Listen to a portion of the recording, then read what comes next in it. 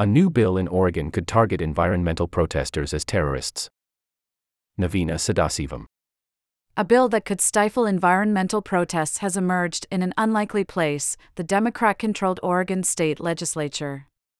Lawmakers in the Beaver State are considering a bill that could make disruption of services provided by so-called critical infrastructure, which includes roads, pipelines, electrical substations, and some oil and gas infrastructure, a felony punishable by up to 10 years in prison and $250,000 in fines. The bill labels such activity domestic terrorism. The bill's sponsor, Democratic State Representative Paul Evans, and other proponents argue that the legislation is necessary to adequately punish extremists who may seek to damage facilities that provide essential public services. The bill appears to be a direct response to the 2020 racial justice protests that turned violent in Portland and the breach of the state capitol in Salem by far-right protesters the same year. A recent report by the Oregon Secretary of State claims that the state has experienced one of the highest rates of domestic violent extremism in the country and that critical infrastructure continues to be a high-risk target. What happens when someone decides that for a fun evening they're going to go out and destroy an electrical substation that cripples a community for a day, a week? Evans said during a committee hearing. The fact is we have some gaps in the way in which we approach those sorts of crimes. But existing state laws already make trespassing and property damage criminal offenses, and environmental and civil liberties advocates are concerned that decreeing disruption of services to be domestic terrorism could result in charges for nonviolent protesters who may block a road, bridge, or oil and gas site during a protest. To support our nonprofit environmental journalism, please consider disabling your ad blocker to allow ads on Grist. Here's how. That's stuff that could happen at ordinary protests, said Nick Caleb, an attorney with the environmental nonprofit Breach Collective. Caleb said that this bill may not have received much traction prior to 2020, but that the violent events of that year changed the calculus for many lawmakers. Suddenly there's enough Democrats that also think labeling things as terrorism will have an effect on stopping that type of disruptive activity, he said. The bill is still in the early stages of consideration. It successfully passed out of a state House committee and has received a hearing, but it has several more hurdles to clear in both chambers before it can become law.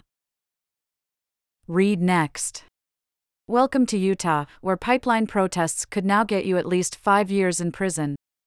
Navina Sadasivam. As state legislatures kick into high gear this year, many other states are proposing and passing similar legislation.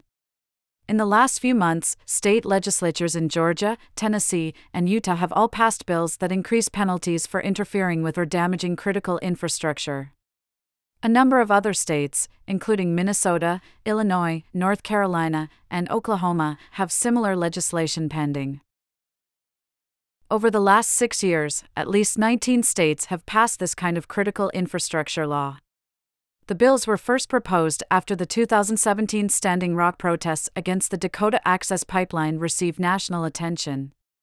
In response, primarily Republican lawmakers explicitly cited the Standing Rock protests as the impetus for the legislation.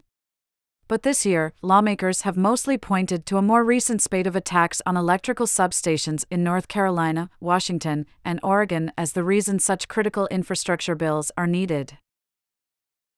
To support our nonprofit environmental journalism, please consider disabling your ad blocker to allow ads on Grist.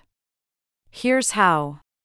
Advocates in Oregon have pointed to other events in Georgia as an example of the ways in which a domestic terrorism bill could be used to target protesters.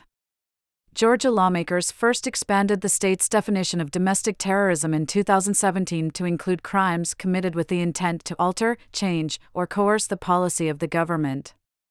Since then, the law has been used to target environmental activists protesting the construction of a police training center, colloquially referred to as Cop City.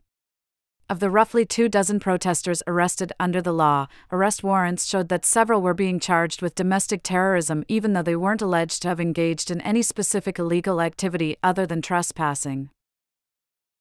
There was a stated reason for why the Georgia law was passed, to target mass shootings, said Sarah Alvarez, a staff attorney with the Civil Liberties Defense Center.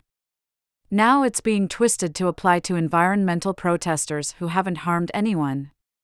That is the concern that I have when I look at the Oregon bill. All donations matched for a limited time.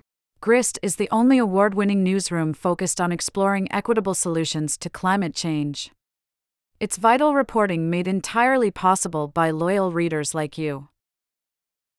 Right now, one of the best ways to help Grist continue to thrive is by becoming a monthly member. It's the type of giving that allows us to plan for future projects and provides us with the consistent funding we need to continue bringing you the climate news that you rely on. Monthly or one-time, donate now and all donations will be matched by a generous group of donors. Donate now.